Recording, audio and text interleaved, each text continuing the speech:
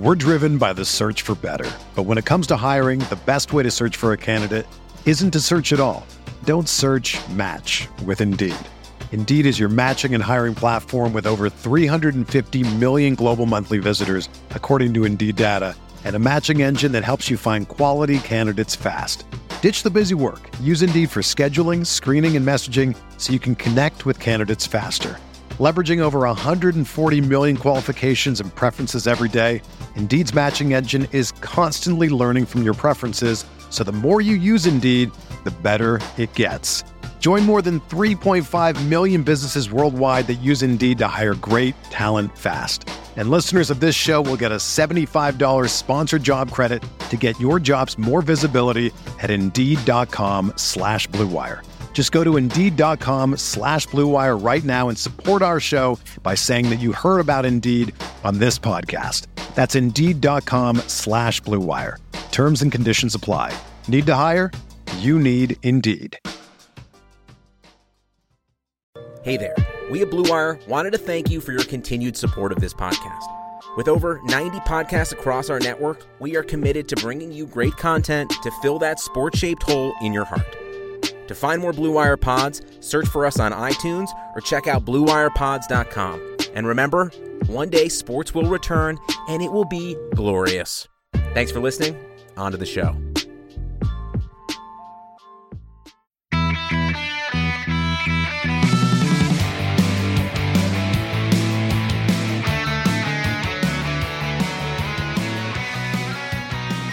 Welcome to the Barcelona Podcast, episode 191, brought to you by the Blue Wire Podcast Network and sponsored betonline.ag. It's usually unmissable opinions brought to you by the most influential voices in the FC Barcelona community, but today it's not even an opinion. We are talking cold, hard facts because I'm Dan Hilton, and joining me today is Samuel Marsden, FC Barcelona's ESPN correspondent, who has also written for The Guardian, Sport, and most other places you read about your football. Thanks for joining me today, Sam. How are things in Barcelona? Hey, Dan. Things are getting better. I'm sure you're all following the news. Obviously, it's been a difficult 2 months where we've not really been allowed to leave the house at all. But yeah, starting at the weekend just gone, this Saturday just gone, people are allowed out in defined time windows to do some exercise or a walk and stuff. So we're taking the first steps back towards a normal life, towards the new normal, as everyone's calling it. So hopefully people respect the restrictions, don't take advantage of being allowed back out, and we can sort of keep moving on from there. Yeah, as always, we talk about our thoughts are with everybody, not only in Spain, but around the world as they continue to deal with the pandemic. And as always, I hope we can be a bit of a little distraction from everything going on. Now, Sam, before we get to any of the news and the players and the things that you're constantly reporting on, I want to talk about the news itself. It seems to be that because of the length of the time that football has been gone, the sensational news and rumors are starting to pop up again, as they do in what we call over the summertime in that odd transfer rumor mill where things really kind of get off a beaten path. But other than your own Twitter, what would you advise Kool-Aids do to not get sucked into a story without much substance at the moment? I think a good rule for dealing with stories and transfer rumors all the time is just take it with a pinch of salt at first. Never get too hung up on one idea. Obviously, some things seem more likely than other things, but don't invest too much in something until it's happened, I guess I would say, regardless of the coronavirus crisis and everything that's going to has an effect on the transfer market. But then aside from that, looking specifically at Barcelona, you generally have a good feel of who is reliable, who knows what's going on, who's reported on transfers in the past which have happened or things which have happened, as opposed to maybe relying too much on, I see a lot of people obviously sort of, saying this newspaper or this radio show or stuff. It tends to be more down to the journalists. There's good people at Mundo Deportivo. There's good people at Sport. I don't think you should define the journalist by the place they work for. There's lots of good places to get your transfer news if that's what you're into. And yeah, just, don't get too invested on it, and know who you can trust or who's reliable. Well, our podcast, we have a policy. It's twofold. It's one, well, the easy way is if the club officially, especially for a player, if they have the jersey and the press conference, then usually it's pretty much confirmed. But then part two of that, of course, is if multiple media outlets have been picking it up seemingly from different sources, and they aren't just all coming from one individual source on one little Twitter account where you start to ask questions there. But the thing that everybody's reporting as of today is the timeline that the Liga and Barcelona in particular might be having to getting back to training. And that seems to be today's big headline story. Yeah, I mean, that's not even, I think La Liga at 4:30, they sent a press release around earlier this afternoon, but it's just gone public at 4:30 regarding their process this week. So La Liga have assigned a safety official to each club. Each club has their own one, and over the course of today and tomorrow, they'll be inspecting the facilities at their respective training grounds of the 42 clubs across the Spanish top two divisions. And then the next step, once that inspection is passed, is to commence with the testing of players, which they're hoping will take place as early as tomorrow, but possibly definitely Wednesday, and then possibly Thursday, depending on how quick they can roll that out this week. And then clubs are then free to take it from there in regards to how they approach training. Barcelona's plan is, once the tests are done and the results are in, which they hope will be by Friday, maybe by this weekend, we'll see players heading into the training ground for individual sessions. Well, that was the next question. Were you expecting players to trickle in over some amount of time, or do you think they are going to spread it out in the way that they are in terms of what players even arrive to the training ground, or is it just going to be social distancing and separating everybody at the same time at the complex? So La Liga has a 4-phase plan, I think it is, and the first phase is phase 0 is the testing, and then once the players can come in, at first it'll just be individual training. They'll be in staggered times. I think it's no more than 4 players sort of in at a time, not necessarily working together, but at one time. They get changed at home, they drive in the same car, they can do some work on the pitch and stuff, and then they head home, they shower at home, and then that'll be staggered throughout the day so that there's as few players as possible overlapping, progressing to in line with the sort of steps that they have in Spain for getting back to a normal life as well, to small groups by May the 11th, I guess. So it's not too long that they'll be training individually, groups of 4, I think, at first. 4 players and then 2 fitness coaches, I think it is. Don't quote me on that, I'm not 100%. And then sort of gradually working up towards the end of May, beginning of June, full group training, with obviously the hope of starting the season again in June at stadiums, at the club's home stadiums, but behind closed doors. Well, as has been the case throughout this entire pandemic, testing is the key word here. Testing has always been the key word, whether it was for sports, whether it's for civilians, and everybody around the world. Testing has been and continues to be the key. Well, we're going to move on a little bit from the pandemic. And Sam, obviously, as an ESPN correspondent based in Barcelona, you get the news that people really do want to hear about. And there are the big names that we keep hearing in the transfer window and the market that I just want to briefly talk about each and every one of these players, starting with Lautaro Martínez. It's the first name on everybody's lips this entire year now, this whole season. Another what I would call a saga, a transfer saga for Barca, for a Barca transfer. But how close do you think that deal may have been before the pandemic happened, and how complicated is it now? Yeah, I think it's quite clear to everyone. I don't think anyone has any doubts that Barcelona want Lautaro Martínez. I don't think anyone would think that any stories saying otherwise are false. Obviously, like you say, the complication now is how can they do that in the current circumstances? And it is going to be difficult, and there's going to have to be leeway given from Inter if they're to make the deal happen. Things could play into Barcelona's court, for example, with Mauro Icardi. If Inter don't take up their option to sign him, and if Paris Saint-Germain don't take up their option to sign him, and Inter are left with Icardi, they obviously need to bring in money as well. They're not averse from the situation they're in as well, so their finances are going to be hit as well. So it's going to have an effect on both sides. But talks are just ongoing; they're just continually ongoing. The relationship between Barcelona and Inter is good. Obviously, there's a lot of people that say, I've seen journalists and fans say, there's a pandemic going on, finances are being hit. Of course, like this transfer story or that transfer story isn't true, and it might not be, but what is undeniably true is, of course, talks are going on. What do you think sporting directors are doing every day? You think they're just sitting at home going, well, we can't do anything? They're talking with other clubs. They're talking, even if not directly about a transfer, about, formulas, how things are going to be in the summer, what's going to be different, about how things are going to change, whether there's going to be longer loan deals and stuff. And Inter and Barca have had a close relationship for a couple of years now. They've done a couple of loans. I think Rafinha went to Inter. I think there was one other piece of business they did, I'm not sure. But they've been in talks about a lot of deals, and obviously there's a lot of Barcelona players that are of interest to Inter as well. So it's about finding that compromise. I mean, it's impossible to say right now. If I had to say, I would say I think they'll find a way to get the Lautaro deal done. I think there's enough willing on both sides for that deal to be done. I think Barcelona have enough people, enough players who are of interest to Inter and to Conte. Obviously, Lautaro is keen for the move to happen. He's Argentine. South Americans quite often, their dream is to come to Spain, to Barcelona or to Real Madrid. And it's going to take time. No one's going to want to give up easily. Barcelona are going to want to get the best deal possible. Inter are going to get the best deal possible. And then you throw in the situation, which we don't know what's going to happen. So, yeah, it's going to take time, but I think it will happen sooner than later.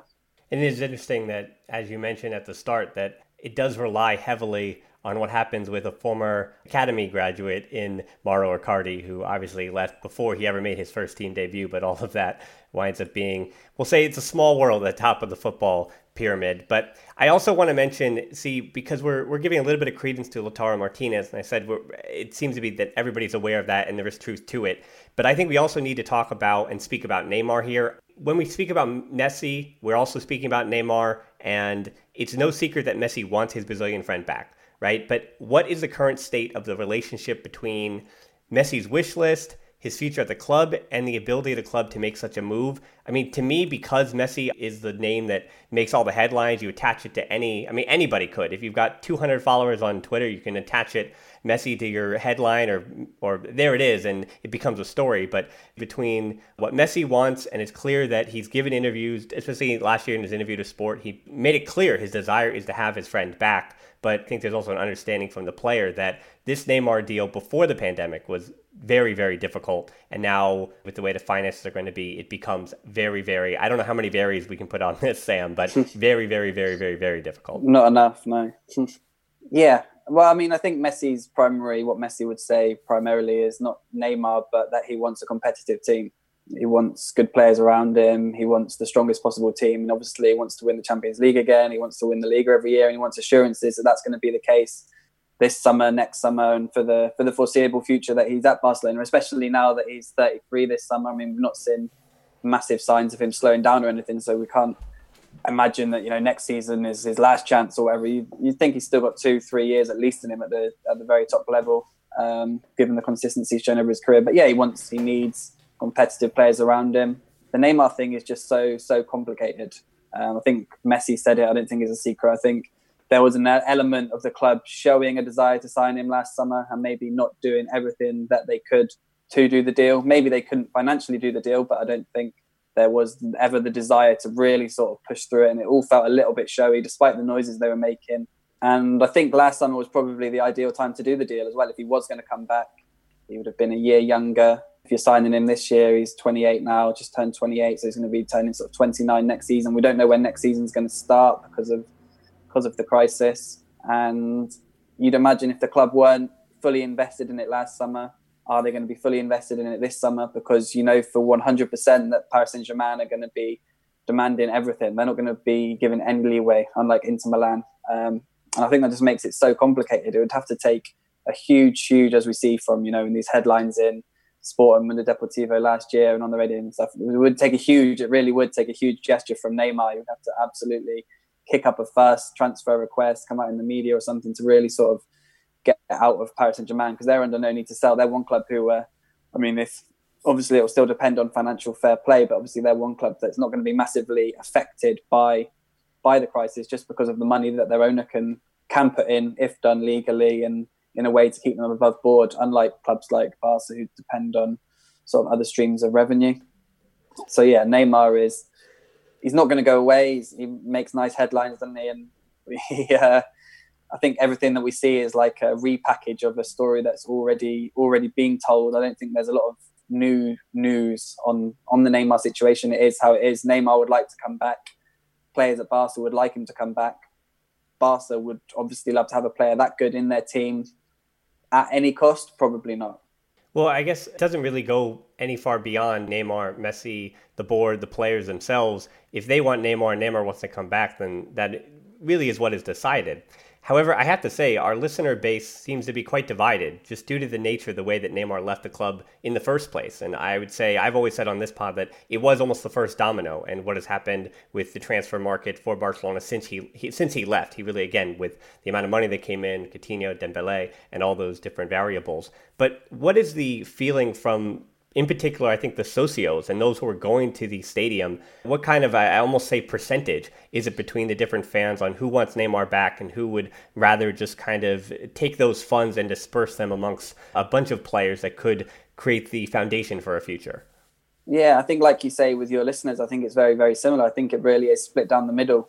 And Messi even acknowledged that. He said he understands, there are socios, there are members who don't like the way he left, don't like the court cases that he's got against the club. And then there are others that see the purely sporting issues. And I must admit, I actually do think Neymar is still one of the top players in the world. There are a lot of people who seem to think because he's gone to PSG and he's not so much in the limelight and he's been injured a lot that he's not. But I still think in terms of players on the market, there's very, very, very few at his level. I think he's probably still on his day in the top 5, if not more in the world. I know people would disagree now following his time at PSG. But yeah, it would be a tricky situation. But I think even though the socios are split, as we saw with Griezmann, a lot of it is hemmed up. A lot of it is, to play to the narrative, and a lot of it is forgotten once he arrives. If you look at Griezmann, there's all the stuff about the documentary, people saying the players and the fans wouldn't be able to forgive him. And it's still mentioned from time to time, but it's more of an anecdote, really. It's not something which has hindered him at Barca. He was never really, criticised when he joined the club. The fans, there was a few comments, but they were happily enough to turn the page. And I'm sure if Neymar came back and, all these things, like he'd have to take a massive wage cut and obviously drop all the court cases. And as soon as he scores his first goal, I'm sure there wouldn't be any concerns among those who are maybe against him coming back. We're going to get back to that conversation with Sam, but first, time for an ad break. With currently no NBA, NHL, or MLB, you might think there's nothing to bet on. Well, you'd be wrong. Our exclusive partner, BetOnline, still has hundreds of events, games, and props to wager on. From their online casino to poker and blackjack, they're bringing Vegas to you. Missing the NFL? No problem. BetOnline has live, daily Madden NFL 20 simulations you can bet on. You can still bet on Survivor, Big Brother, American Idol, stock prices, and even the Nathan's Hot Dog Eating Contest. All open 24 hours a day and all online. Use promo code BLUEWIRE to join today and receive your new welcome bonus. BetOnline, your online wagering solution.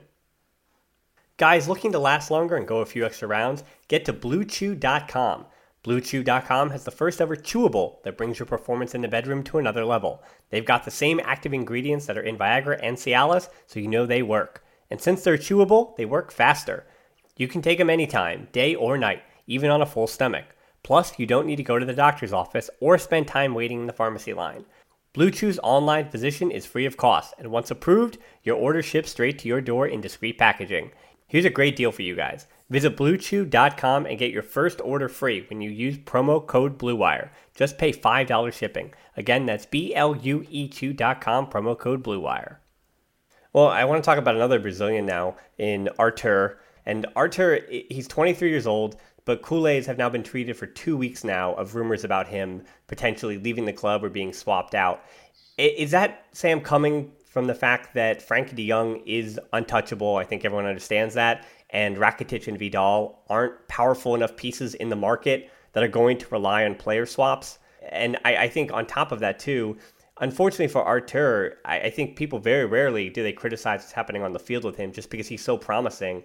And you saw from the minute he showed up, the way that he had ball retention, possession, all those qualities that he have are terrific for what Kool-Aids want out of FC Barcelona. But is there something even off the field or fitness that is also affecting Arthur? Because I think people always seem to, it happens with Dembele too. It seems like fans, they always connect fitness, which could be issues with lingering injuries or what have you, and they connect that with a failing of character or a failing of moral character, which I think is the most upsetting part. But if you just don't mind just setting the record straight a little bit on where he fits in the market, why fans might be hearing those stories, as well as what might have been happening off the field this year that might not necessarily just boil down to character.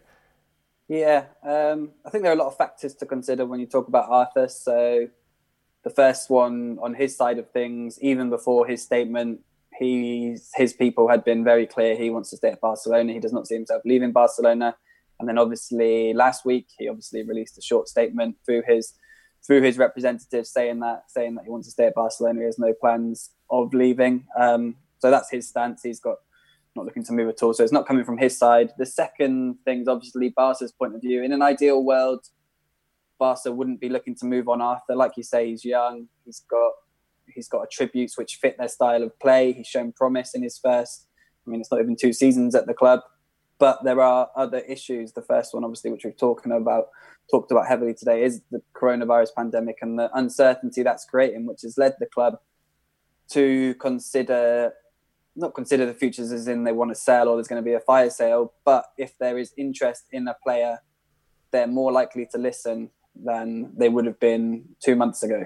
So the fact Arthur is one of their players who has a market value, like you say, Rakitic and Vidal are both in their early 30s. They're coming to the ends of their deals in 12 months. They don't have a lot of value. So if Barcelona want to bring in money, if they're not going to be able to do swap deals for a Lautaro or for a Neymar, they're going to have to sell players elsewhere. And Arthur he's probably a ring down from, not in terms of value, they probably get more for him than Semedo, but he's one of those players that the club have seen as someone who is potentially dispensable for the right sum of money. And I guess the next question would be, why would they sell him for 60 million if lots of fans obviously think he is a very good player. He's got very good qualities. He's good on the ball. He's very Barca style. He's, compared to Xavi lots of times early in his career. But there are other lingering issues about certain things. He's started really well at Barcelona and people were really excited at first, but then people kind of felt maybe not that he stagnated, but they didn't really progress as he should have done. So after that initial burst where everyone was purring and people sort of wanted a little bit more, which never really happened. At the start of this season, we did see, because what people wanted from him was they liked what he was doing in the deeper roles, twisting, turning, keeping the ball, strong on the ball, passing it short, passing it long. But they wanted to see more of him in the final third. And obviously at the start of this season, he didn't have a very good pre-season.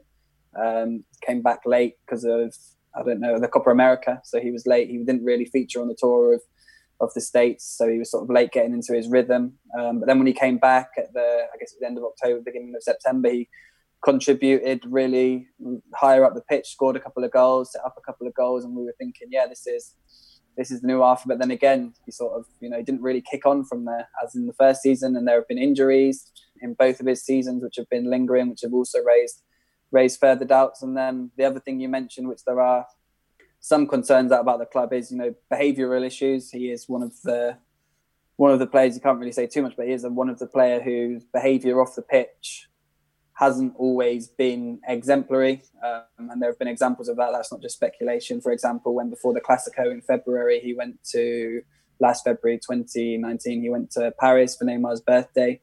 So there have been concerns about that Brazilian love for life as well. I haven't been told that that's a factor in why they would consider selling him, but it's another thing that clubs think of when they think, look, Arthur, where's he going? And I'm sure Barca will have had that conversation there. They've said, look, Arthur, how's his life off the field? How's he doing on the pitch? What's his injury history? How's he progressing there? All these things would have been considered. And if there are any doubts in any of the areas, then they're obviously going to be more willing to sell him. And like you say, another big factor is obviously the signing of Frenkie de Jong, who's come in this season, who is obviously, Frenkie's going nowhere. He's obviously here to stay. I think there's been unfair criticism of his performance this season, but I think we're going to see a lot more from Frenkie, and the club obviously think that as well. And there are a few more players more professional and more motivated and more dedicated than Frenkie. I think that's a great way, the way you said, the Brazilian love for life, and that is true. And I think Barcelona knows that the history between Brazilian footballers and the club itself, when you talk Rivaldo, Romario, Ronaldinho, and those were forwards, and it's a different thing when it comes to forwards, because not only are you, when you purchase those kind of players, you're purchasing goals and you're purchasing the prestige, and obviously as they score the goals, they have their life off the field as well. And so it's a little bit different for a midfielder, but I do like the way you say that in Brazilian love of life. It is certainly something always to be considered. It seems to always be a factor. And I want to just stick on that. And I've agreed with you, and it's easy to be right. When Frenkie de Jong was playing for Ajax at such a high level, that he was one of those players where I think of anybody over the last 10 years that I've been really cranky about. I think I even wrote a piece when it looked like he was going to PSG about how my heart was broken and all those different things. But as far as you mentioned Arthur going into the final third, right? That Sergio Busquets, for however many years, he is still going to be a first teamer and in the headlines, as well as Frenkie de Jong, trying to figure out where his best position might be, both in the short term, which seems to be in that center right interior, as opposed to defensive midfield spot where he played at Ajax. But then you have Arthur, who Gremio had also played as a defensive midfielder and had orchestrated in that way, but he obviously is now being pushed forward to that left interior spot. Where do you think, and even fitting in a Carlos Alenya, maybe a Ricky Puig, who obviously all the fans and people are pining for because he's still the future, yet you blink and he's almost 22 already. So as much as we talk about Ricky Puig as the future, things are starting to happen. But how do you think that midfield is going to continue to shake out? Not even for the rest of this season, whatever football is left, but as far as next season and moving forward, what the game plan might be for the future. Yeah, I mean, I think for the rest of this season and next season especially, I think there's plenty more football in Busquets, especially under Setien. They have a good relationship. I think Busquets has improved slightly under Setien. I think he's still an essential part of the team. So like you say, that defensive midfield role is his. It's the role I prefer to see Frenkie de Jong in personally. It's where I think he's at his best. I think it's where we see him in the long term. I'd even go as far as to say as in the post-Messi years where people are saying, how do you replace Messi? Obviously, you don't replace Messi. I would look to sort of build a team around sort of maybe even Frenkie de Jong in that role and start from there as opposed to trying to replace Messi or replace someone of that ilk in the attack, because that's just not going to happen. But in the short term, yes, it has been frustrating, I think, to watch Frenkie de Jong, and I think for him as well, because obviously he's been shifted around positions. We've seen glimpses when he's played really well in that interior role, like away against Real Betis, and in certain games or other games when he's sort of the game has passed him by a little bit. But I think that he's going to get better and better.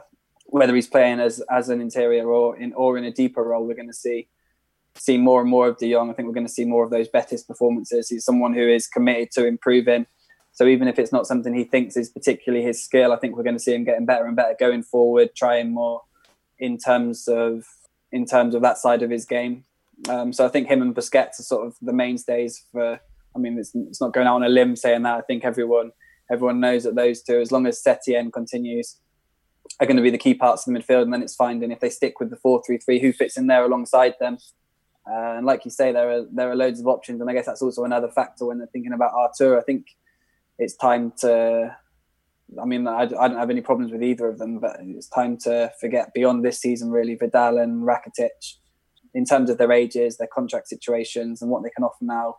More than anything, just because it's time, I think, to give the younger guys a chance. And Ricky Puig, like you say, Carlos Alenya, Artur, if he stays. Yeah, that is the problem for Barca, those interiors, because on paper they have a lot of good players who can play it, but the two players who it's most natural for, well, I guess there's sort of 2, 2 and 2. So you've got Frenkie and Arthur, who are the young guys, but maybe, like you say, they're probably better. They're not out and out interiors. They'd sort of be better maybe in like a double pivot alongside Busquets or in the Busquets role. Then you've got Alenya, who's obviously out on loan at the moment, and Puig, who's with the B team. But they're sort of natural in that interior role. They've sort of come through the Barca Academy playing that position. But they're obviously young, untested, unexperienced, and you don't sort of know whether they're capable of playing week in, week out at the top level yet. And then the other two, obviously Vidal and Rakitic, who are obviously brilliant in that role, but are coming towards the end of their careers and they certainly don't have more than 12 months left in them at Barcelona beyond this summer. Yeah, for certain. Sam, we have a few more questions for you, just a few, but I think I want to go in the weeds here a little bit. I think that Jean-Claude Todibo is a phenomenal player and one of the best center back prospects that Barca have had in quite some time, even though we did see him in limited action. And he was sent to Schalke in a deal that I guess makes more sense now that Schalke's funds may be limited, but obviously nobody knew that when the deal was done. But he's still rumored to be more likely sold than returned. Am I and other Todibo fans overrating the player in your opinion, or taking for granted that he is a talent that can be cheaply replaced on the market or with a Ronald Araujo or one of the other prospects for Barcelona B, even though, and I say that with the understanding that Chumi and Cuenca and some of the guys that have been around Barca B, their center backs for a while, aren't really seen with such high esteem at this point. Yeah, it's a tricky one. I mean, I wouldn't disagree. I really like what I've seen of Todibo. I think I saw him make his debut in Sabadell around this time last year, actually, in the Catalan Super Cup. He played the first half as a holding midfielder, which obviously sort of speaks volumes about how good he is on the ball to be able to play that role and to be trusted in that role, even though it was a glorified friendly, really. Apologies to anyone who loves the Catalan Super Cup. And he did well there. And obviously when he played a couple of times, he looked good. But it's such a small sample size. It's really, really hard to to know how good he is or how good he could be. I think maybe if Setien had taken over earlier, maybe he wouldn't have gone to Schalke. Maybe they'd have kept him around. But you understand also the need for him to play football. Obviously, the problem is he's got 3 defenders ahead of him who he's not going to displace at this moment in time. He's going to get very few minutes at Barcelona. He quite clearly wasn't trusted to play in place of Piqué. So as Barcelona fans, I guess you have to trust the people making the decisions, even though there's not always a lot of reason to trust them given decisions they've made in the past. I mean, I guess comparable in one way is the Yerry Mina deal, which is maybe what the club are looking at. They made a quick buck there. And one of the things the club are looking to do is, invest in players cheap from South America or out of contract players or young players, and then move them on for more than they sold them for to invest elsewhere, because obviously they need to find money from somewhere. They constantly need to find money. So the Todibo one is a really, really difficult one to judge. And it's almost been a wasted season, really, because I certainly think that there have been times earlier in the season, maybe, when Piqué could have been rested more and you could play him at home to one of the smaller clubs. It looks really unlikely in the current climate that they will give him another chance at Camp Nou. I just think just because he does seem to have a market, he does seem to have a value. I think you're looking at 20, 25 million. And if would Barca pay 20 to 25 million from now? You'd have to say no. So I think maybe they're looking at it from not so much that they don't rate him or they don't think he could succeed, but more from it's more of a gamble to pay that than to take it right now. So if I think Everton were linked last week and Everton paid 25 million, that's a big gamble for them to take on a young defender who's not done a lot at the top level yet. But yeah, really tricky one. He's obviously got bags of talent, great ball playing defender in contrast to Yerry Mina, whose strengths were in the air and dancing. So yeah, we'll have to see what happens. I agree with you. I like the look of him. I would try and make room for him if I was involved in the planning at Barcelona. But again, with Arthur, there are so many factors to consider beyond what we see from maybe initial outrage on Twitter when things happen. So yeah, it's a tricky one. Yeah, that's a tremendous point too. That for a player that has played, I believe, less than 20 first-team matches all time, and that's considering his 10 matches at Toulouse before his contract was, well, he said that he was leaving, and then Toulouse took him out of the lineup in, October of now 2 seasons ago. And it's also important to note, as you mentioned, the timeline as well, about the timeline of players and where they would be replacing somebody. And I think that brings us to our last Barca-related question. And the question of the timeline for Barca's season clearly was that Martin Braithwaite was more important to be brought in than any player that might have replaced him. And obviously it rubbed a lot of people in Spain the wrong way with what that did to Leganés and where that put them in with their season. But you also spoke to Braithwaite in the recent weeks. And what can, I think, Culés make of that Martin Braithwaite deal? But I mean, he seems to be an upstanding guy as far as his character. And he also seems on the field to be the kind of energetic, experienced player that Barca need in big, big moments. But with this pandemic, immediately you have to wonder, does he have a future at the club?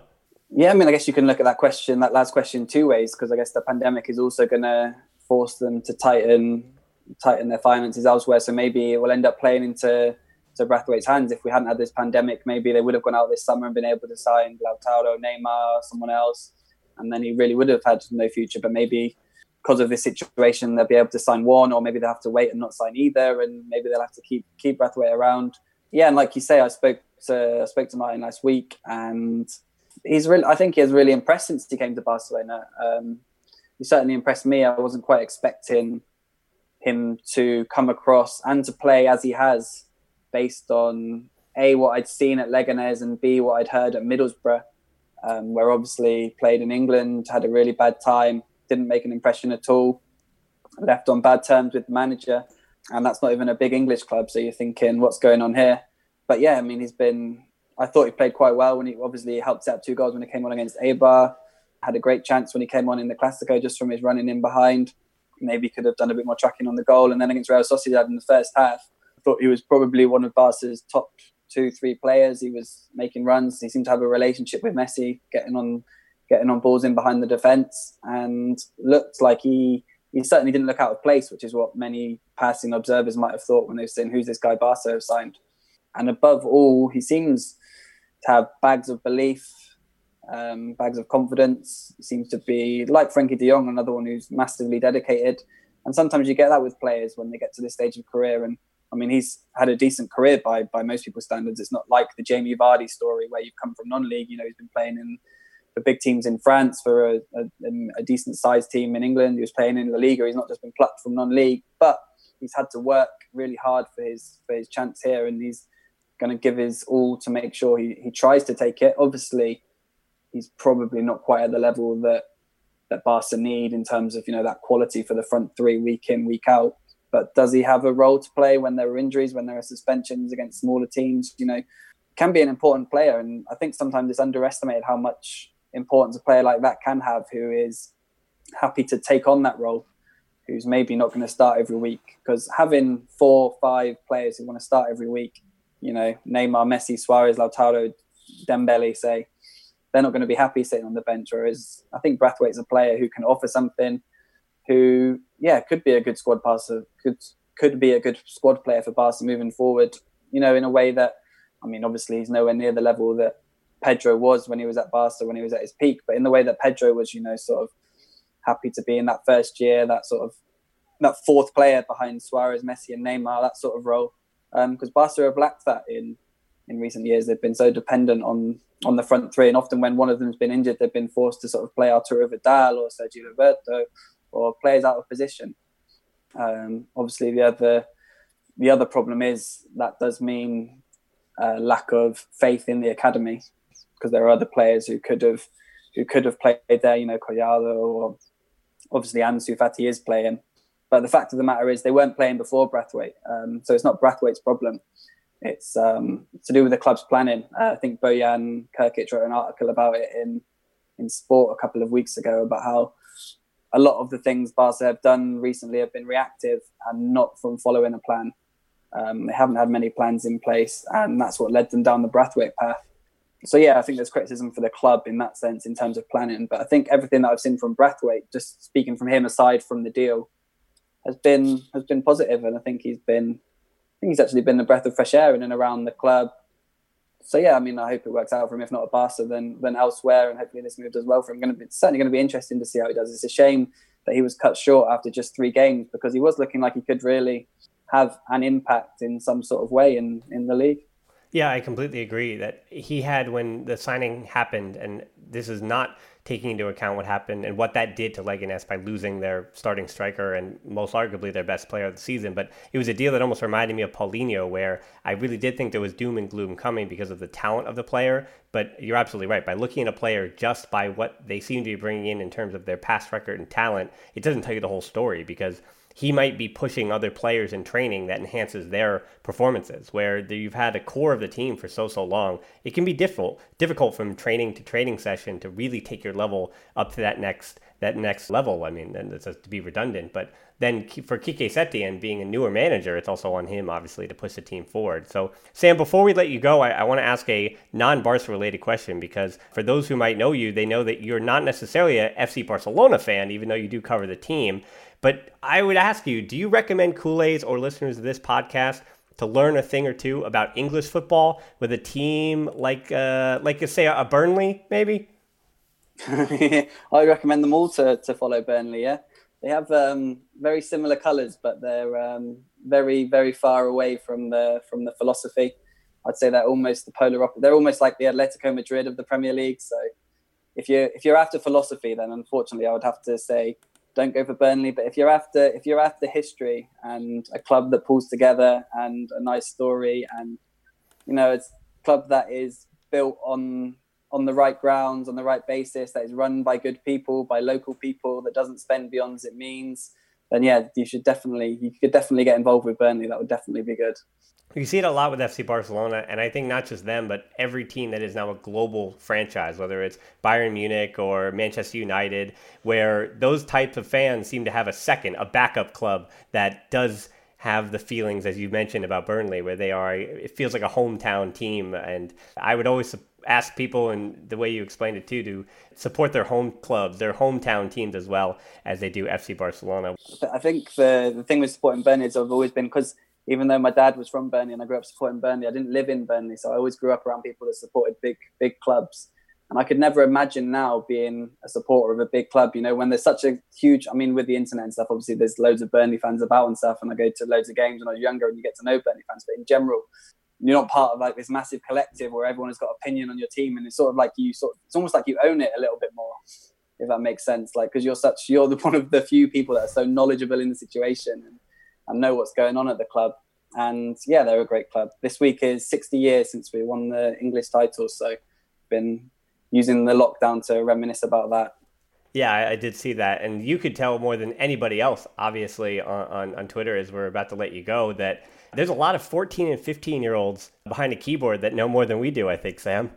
Yeah, well, there probably are a lot of 14 or 15-year-olds that do know a lot more than me. So I say that with complete sincerity. Yeah, some people just need to maybe be a little bit more restrained in offering their opinions, but they're all valid, and lots of people do know much more than me. I think there's a misconception sometimes that because you work in something, or you know something, or you support something, that you're the absolute pivotal in terms of knowing about it. But lots of people will know more than me, or will have even seen more of me. Like you say about, just to use an example, Todibo, there's probably Barca fans that have seen all of Todibo's games, and sort of been like, I've not seen him play for Schalke, for example. I've just read reports and stuff, or little things like that. So I'm sure there are people that know much more than me. Well, Sam, I think you leave on a terrifically humble note, and I would ask for people to follow you everywhere they can follow you. But I have to ask you too, where exactly is that? Other than Twitter, where can people find all of the work that you're doing? Well, no, just mainly just on Twitter or on ESPN. Yeah, not many places to follow me. I'm not very active other than those two places. Yeah, just follow on there and follow the podcast. Well, we'll have that down in the description below that people can find, whether you're watching this on YouTube or listening via any of the podcasting apps. So, Sam, thank you so much for coming on. And I appreciate the time that you took all the way from Barcelona. And thank you so much to the listeners for joining in again to another edition of the podcast. Find everything down in the description there. And until next week, Forza Barça.